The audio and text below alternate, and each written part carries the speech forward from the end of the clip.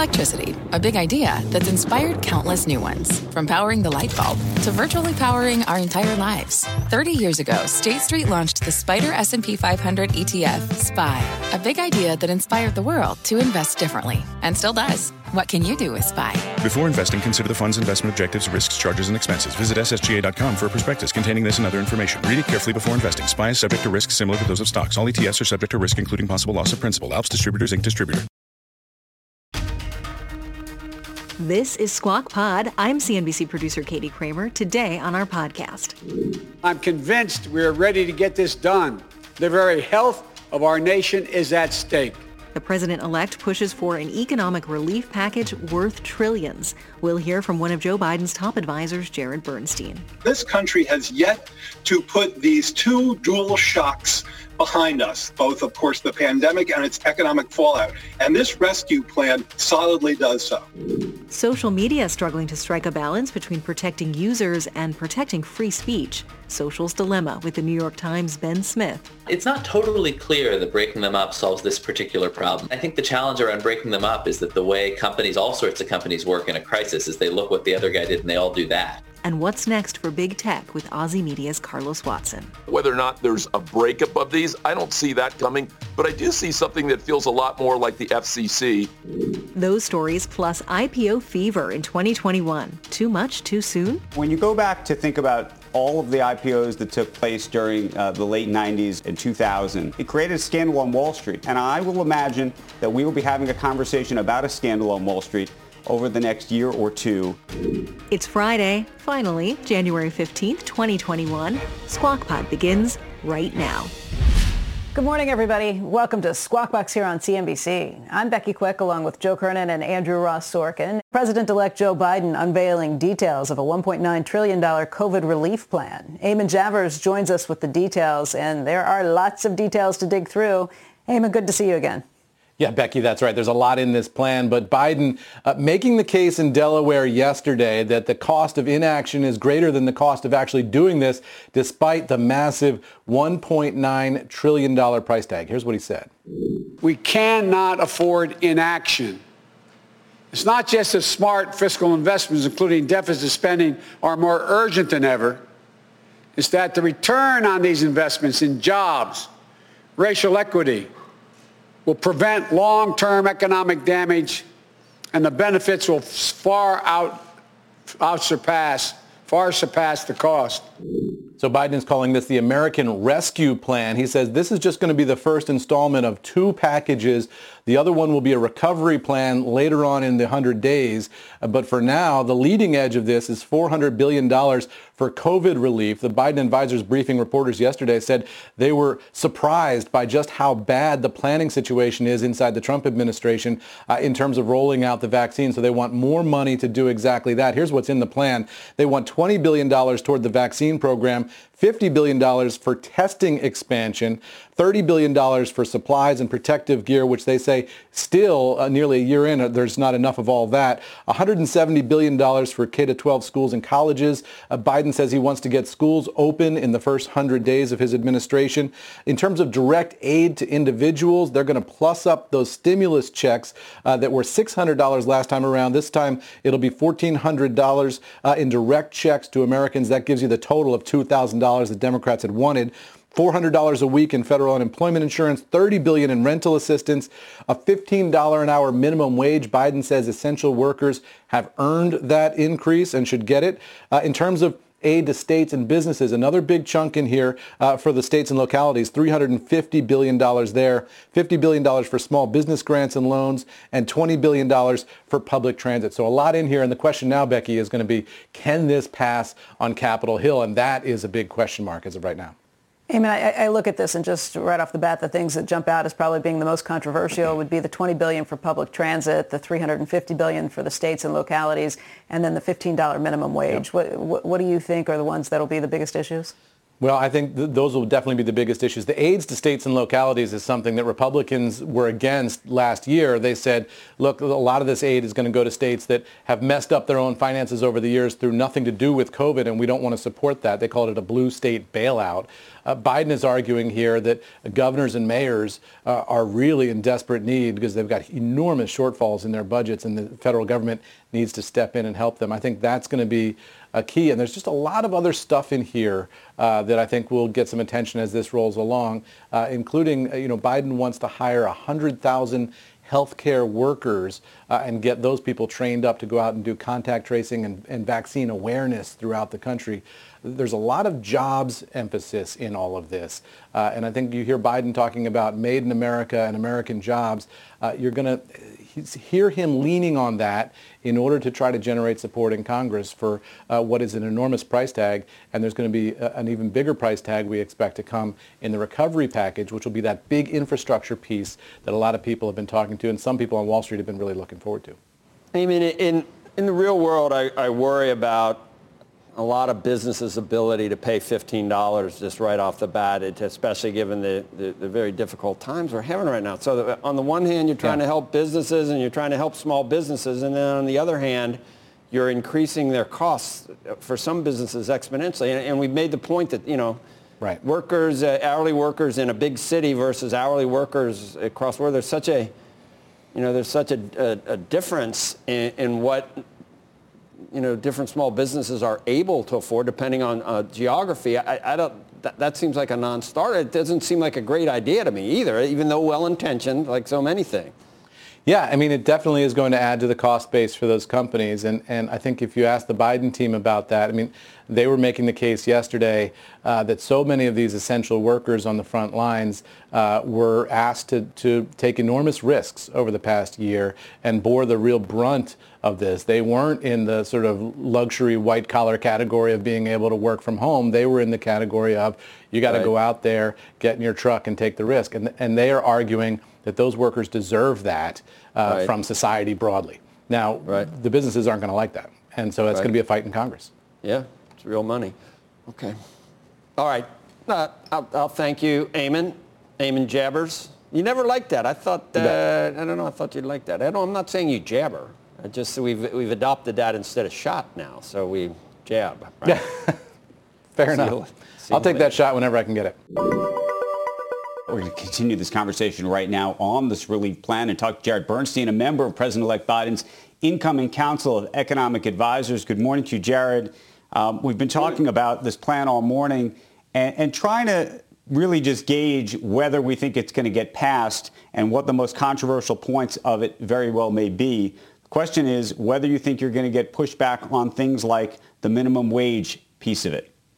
I suspect we will, but let me say the following, Andrew, and I think you and your listeners may well agree with this. I don't care if you have a D or an R after your name, you're ready to finally get this virus under control. Whether you're a D or an R, you want to hugely ramp up vaccine distribution to finally try to put COVID-19 in the rearview mirror. Whether you're a D or an R, you want to open schools and you want to open universities. You want parents to be able to access the child care they need. You want to reach small businesses that haven't gotten nearly enough help. And whether you are a D and R, you don't want to lay off first responders, educators, and other essential workers. In fact, you'd like to rehire them. So there is a ton of common ground here. I'm not disagreeing with the D or the R piece. The question and the reason why I'm digging in and focusing on the minimum wage piece is simply that given the pandemic that is ongoing, given the small businesses that are struggling and hurt, whether despite the other stimulus measures that are going to be rolled in on top of this, whether the minimum wage piece may complicate that. Yeah, it's a fair question. I mean, obviously, President-elect Biden ran on a $15 an hour minimum wage, which is not an uncommon level in places throughout this country already. And the research on this has shown that it's a very positive program that has its intended effect. By the way, there's also a phase-in involved, typically a phase-in such that it doesn't go to 15 right away, so businesses have a chance to adjust. But sure, I'm not saying that there's every piece of this is going to be, a handshake across the aisle. I think the important point is that there is more than enough here, especially given Joe Biden's historical prowess at bipartisanship that we ought to be able to cut this deal. And you heard Eamon talk about some of the endorsements from all sides of the aisle. That's critically important. Right. People recognize that this country has yet to put these two dual shocks behind us, both, of course, the pandemic and its economic fallout. And this rescue plan solidly does so. Jared, I'm sure you're not going to want to show your hand or Biden's hand in this case, but given that these things are often, as you said, negotiations, people try to anchor to either side. Which of the chess pieces here, which of the component parts do you think there's any flexibility that the Biden administration may have? Well, I like the way you talked about component parts. I think what's so critical about this plan is the intersection between finally getting as Eamon said, our arms around the dual shock of the pandemic and its economic fallout. You'll just never get to the kind of rescue and recovery that Joe Biden envisions without finally taking control of the virus and, at this point, managing the production and the distribution of the vaccine. So I don't think, I'm not going to say that you can't rearrange one piece without the whole thing falling apart, but that's the kind of negotiation that's going to happen in coming days and weeks. What I think is most important for listeners to recognize is the extent to which the plan fits together in terms of virus control and getting the economy back on track, especially for those on the bottom leg of that K. I know on a financial market station, you focus a lot on the markets, and I get that. But we also know that so many people have fallen behind, essential workers, folks in the bottom half, people trying to make ends meet. At the same time we've had the market results you've reported, we've had spikes in homelessness and hunger. I said the way this plan works together, it can address that. Jared, let me ask you a separate question. And you may think this is crazy. Are you spending enough on not just the vaccine piece of it, but on the testing piece of it? Because there's going to be, hopefully, as many people in the country are going to get the vaccine, but there's going to be, it sounds like, unfortunately, a large part of the country that may not get that vaccine. And the testing piece of it is still so critical. As you know, around the country, it's still taking 2 and 3 and 4 days to take a test, which makes the test unto itself irrelevant. And it very well may be that a year from now, testing is actually going to be a big part of getting people back into the job. I agree with all of that, and it's a critically important insight that you just shared with us. I think a lot of people are kind of thinking, hey, this is, sort of behind us now that these vaccines are getting out. As you heard the president-elect say yesterday, the rollout has not been optimal by a long shot. And he sat down. He did something we haven't seen enough of at this level of government. He sat down with scientists, epidemiologists, logistics experts, and figured out what it would take. And it's a fair question. Are we devoting the magnitudes that we need? Well, these experts believe that we are. And I think what's interesting here, you started out worrying about whether D's and R's would agree on this. As I underscored, I think everyone can agree that it's time to devote these types of magnitudes to doing precisely what you've just said in this thoughtful way in which the federal government finally takes the lead on making sure that we distribute the vaccine in a way that's going to put this crisis behind us, get us on the road towards recovery. And on that point, let me just ask you about the additional $1,400, which of course makes the check ultimately $2,000, which is what I know was the initial effort. Do you think that payment should be more targeted? Meaning for those families who have not lost their jobs during this period, who have continued to work and work from home, do you believe that they should get the $1,400? Is that an efficient use of money?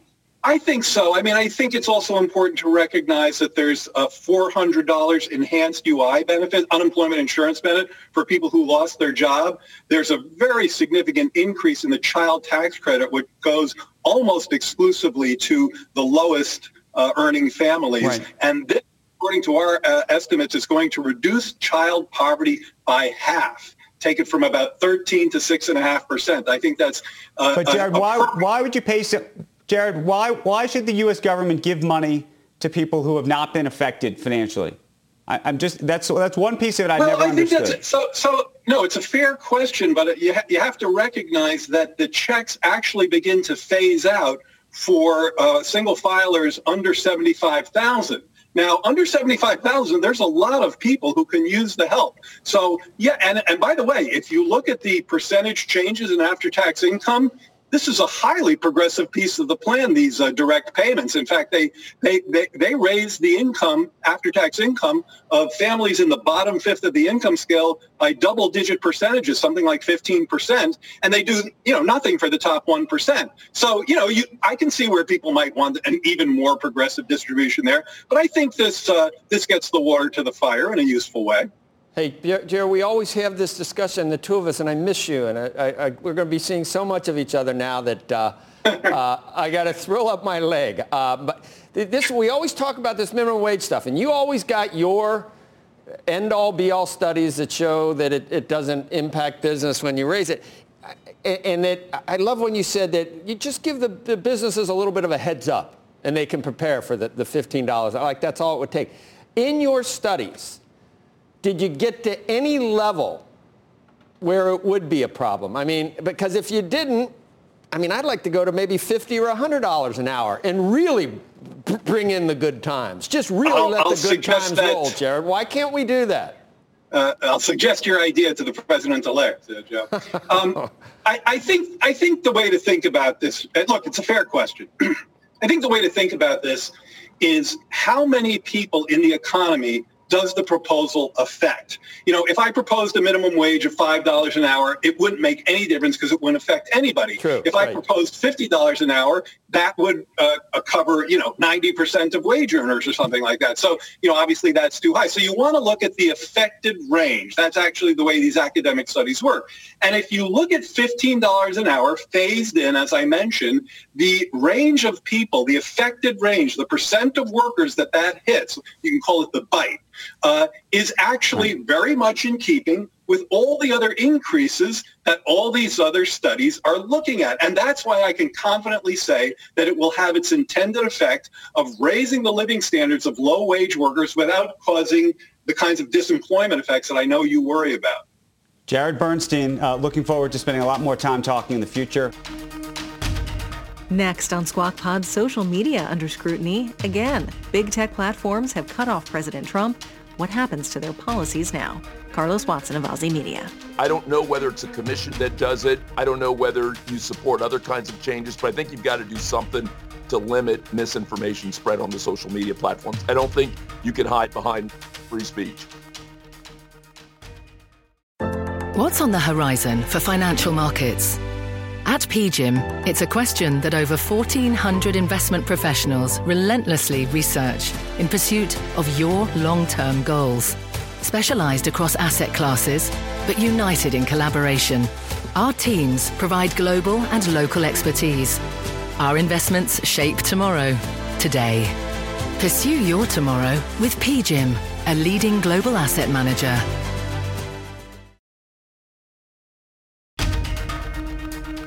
This is Squawk Pod from CNBC. Here's Andrew Ross Sorkin.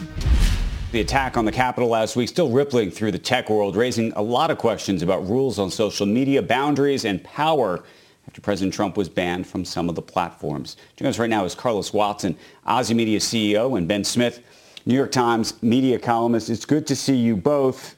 I'm going to start with you, Ben. I think the real question ultimately in all of this, and we've seen Jack Dorsey try to explain himself on Twitter and whatnot, is this a free speech issue, or should we be talking about this as a tech power monopoly issue? It's both and it's neither, right? It's a free speech. These tech platforms exert an enormous amount of control over the public square, particularly when they all act together, when they all race to the same place the way they did here. On the other hand, the people protected by the First Amendment here are the platforms. That's the reason they can do this. The free speech law applies to them, and Twitter's free speech rights allowed to do whatever it wants, including kicking Donald Trump off here. Carlos, if you could be king for the day, what would you do? What's the Salmonic solution? Yeah, I think you do end up with regulation of some sort. I think there's no doubt that we've had problems not just in one election, but in multiple elections, whether it's been with neo-Nazis, whether it's been with mistruths around COVID, whether it's been with mistruths around election fraud. So I think you certainly have to have some. You see critics like Roger McNamee the former Facebook investor saying we should be looking at the code and stopping kind of viral problems, that we should do other sorts of things. Andrew, I think you got to do something. I don't know whether it's a commission that does it. I don't know whether you support other kinds of changes, but I think you've got to do something to limit misinformation spread on the social media platforms. I don't think you can hide behind. But how do you do it? And how do you do it in real time? I mean, honestly, I think that we all talk about, what we wish could happen. But the reality of these situations is you have to create algorithms effectively. And it's, sometimes what you see and what I see, I can read a sentence and you can read a sentence and we can read them differently. Yeah, so I think that's not an excuse at all for some of the terrible things that I've seen online. But I think that's part of the issue in this country right now. Yeah, so I think the three things, if you were going to think about immediate things, and I think Ben has written about this a little bit, and you've seen it in the report. Number one, you'd set up some kind of commission that looked at the various social media algorithms and look at their ability to limit misinformation, and you'd have some regulation of that. That'd be number one that you'd do. Number two, you'd cause them to do even more tagging than they currently do when you see something that's off. And number three, you'd force them to be more aggressive about kicking off repeated violators. I think those would be the first three things that you'd think about doing if you were trying to meaningfully limit misinformation, fraud, abuse, amplification of untruth on the social media platforms. Ben, you break these companies up. Part of this issue is about power, that there's only a handful of these companies, and they seem to have an enormous amount of power. The question is, do they have too much power? And if you broke them up, how would you?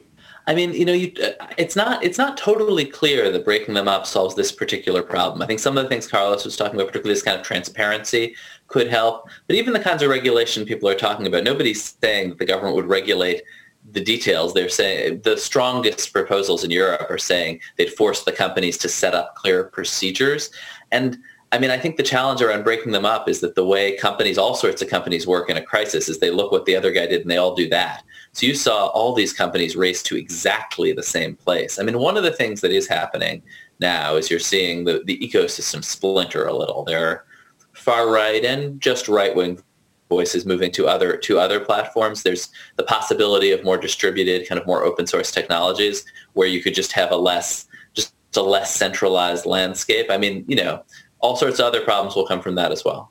Well, that was the next question I was going to ask. You hear Twitter saying they want to create a decentralized platform.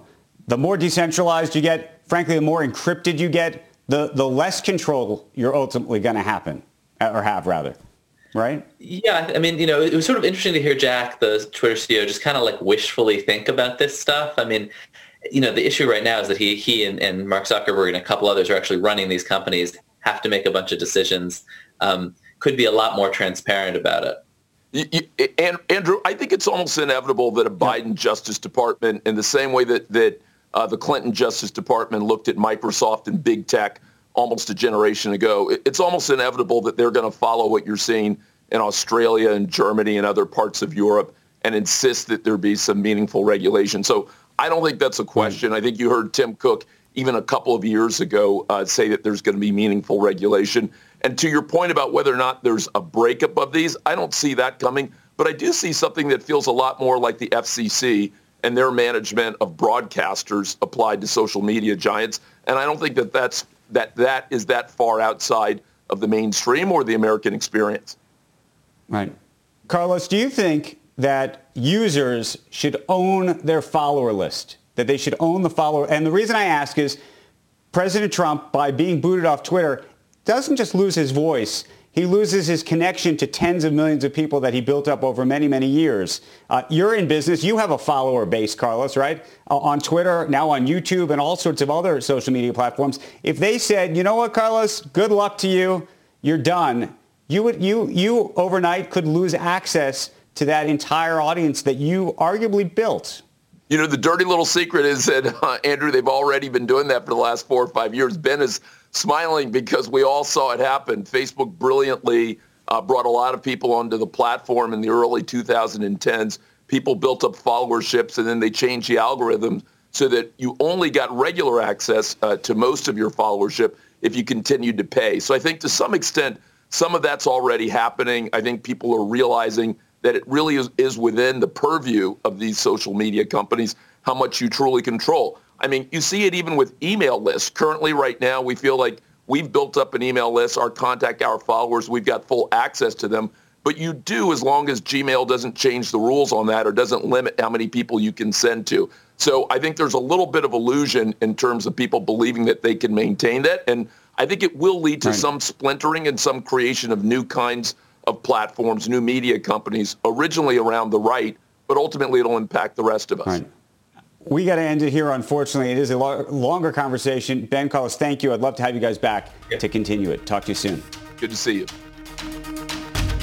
Coming up on Squawk Pod, 2021 has only just begun, and the IPO market's already on fire. Petco is like a hot fly, a high flyer. I mean, they sell dog food. I mean, I want to get in on that. And cat food. Meow. We'll be right back. People today can spend half their lives over 50. So it's good to be financially ready for what's important to you as you get older, like a family vacation. Or starting your dream business.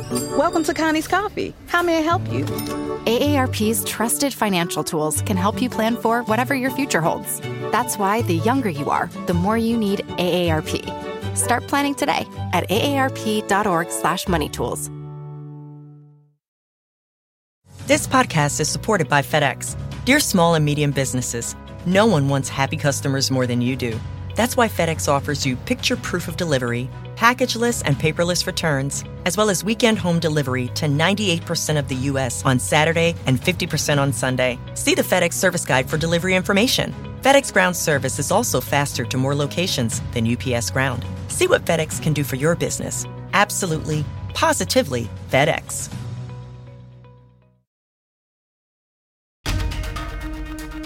You're listening to Squawk Pod. Good morning and welcome back to Squawk Box right here on CNBC. I'm Andrew Ross Sorkin along with Becky Quick and Joe Kernan. Joe? IPOs, Andrew, these must have given you a lot of agita again yesterday for the poor companies that didn't get what they, what they deserve because they're all doubling, right? So anyway, time now for a checkup on this week's big IPO. Shares of Petco jumped 63% on the first trading day. The IPO priced at 18, opened at 26, closed at 29.40. Shares of online clothing reseller Poshmark ended the day up more than 141% after yesterday's IPO. The stock priced at $42 a share, opened at $97.50, and closed at $101.50. And here's a look at Affirm Holdings, one we were talking about. The stock rose nearly 100% in Wednesday's IPO, closing at $97.24. It surged again yesterday, up 18%, and it's up again in the pre-market. So there's a lot of excitement about IPOs. You can't control it. I'll tell you you can't. Well, I don't know if you can't control it. I actually think part of it is that you can control it, and that there's being a decision made, which is to some degree what we talked about yesterday, which is that they are controlling it, and this is how they're controlling it. You know, when you go back to think about all of the IPOs that took place during the late 90s and 2000. It also created, beyond what happened to the companies themselves, it created a scandal. It created a scandal on Wall Street. And I will imagine that we will be having a conversation about a scandal on Wall Street over the next year or two when this is all said and done. Because the other thing that's happening is that there are hedge funds, obviously, and other investors who are making a lot of money, and they're making a lot of money quick. And getting access to these IPOs at these prices, knowing that they're going to jump 100% in a day, and to not believe that what you're going to find out later is that there were quid pro quos and all sorts of trading among the banks, because there's the client of the bank on one side, the investor, there's the client of the bank on the other side, which is the company.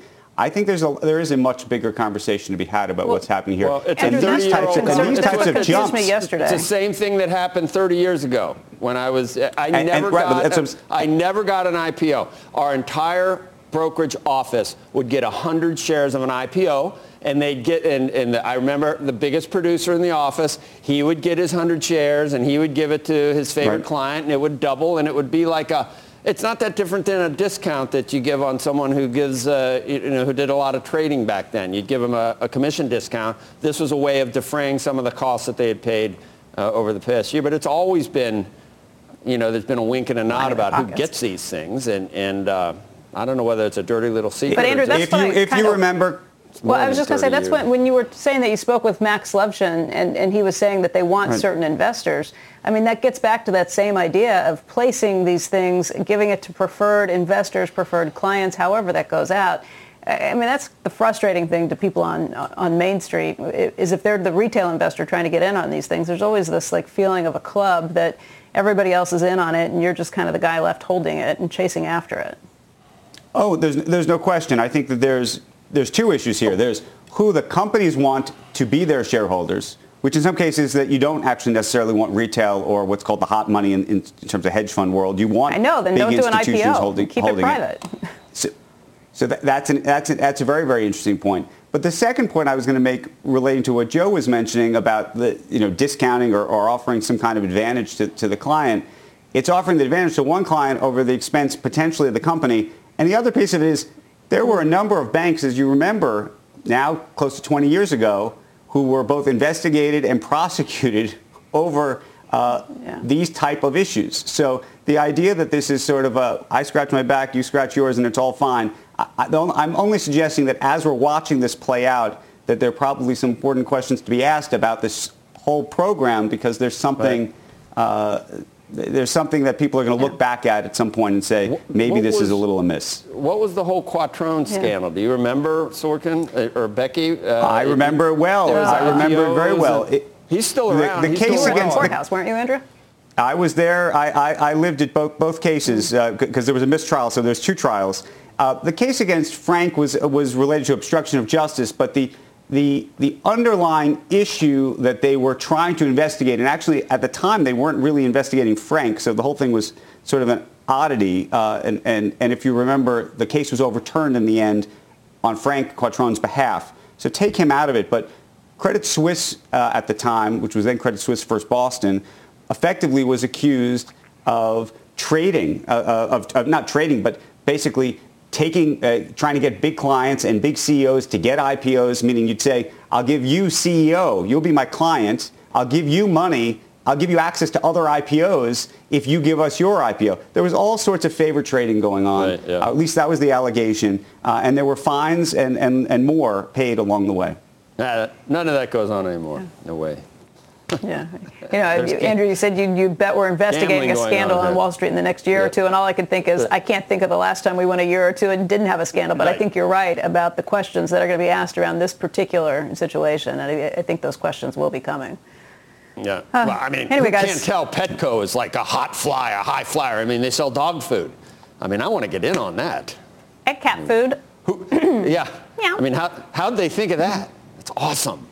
Wow. I remember Gabelli, though, 20 years ago, said two things. Coffee, and this was like at the beginning of Starbucks, coffee and pets. That's right. And he said these are both mega trends, and little did we know that Andrew finally might have gotten, did you get a dog, Andrew? Who is this here? What? Did you get a dog? I don't know. No, not yet. I thought you were serious. I say yet is still the operative word, in part because my children may be watching. But I think we should. I'll bring Cooper on TV. The boys and Sydney would like that. What is that? A fish? No, we've got the greatest bunny in the world. We'll do animals. We'll do an animal show. That's your answer for a pet, Sorkin, a bunny? Is it Hold one on. of those with the Get the ears? cat back. Bunnies are cute. Becky, we need to see the... Bunnies are cute. They work.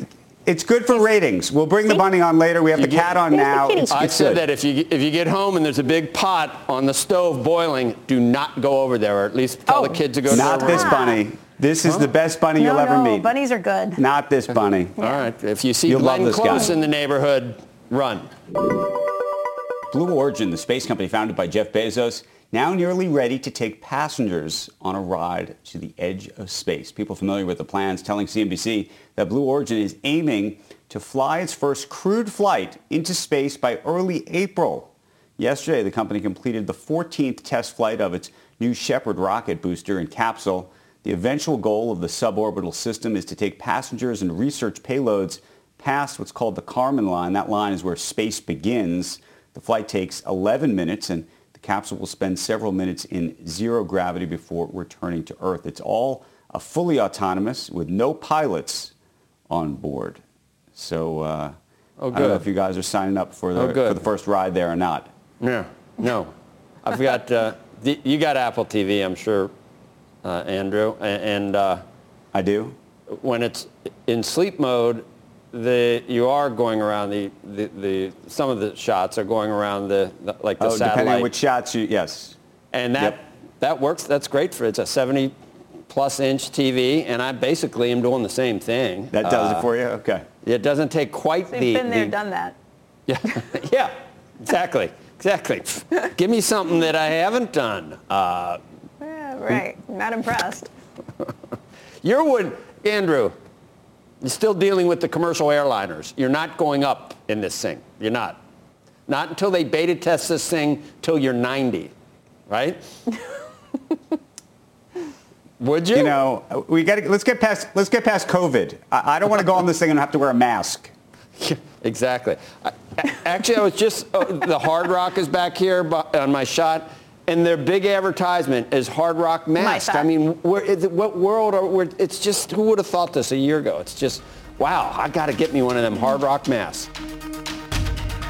And that's Squawk Pod for this Friday. Thanks for listening today, all week, whenever you do. Squawk Box is hosted by Joe Kernan, Becky Quick, and Andrew Ross Sorkin. Tune in weekday mornings on CNBC at 6 Eastern. Subscribe to Squawk Pod wherever you get your podcasts, and tell us what you think on Twitter at SquawkCNBC, or leave us a rating or write a review on Apple Podcasts. Take a rest this long weekend. The markets are closed on Monday in observance of the Martin Luther King Jr. holiday. We'll meet you back here on Tuesday.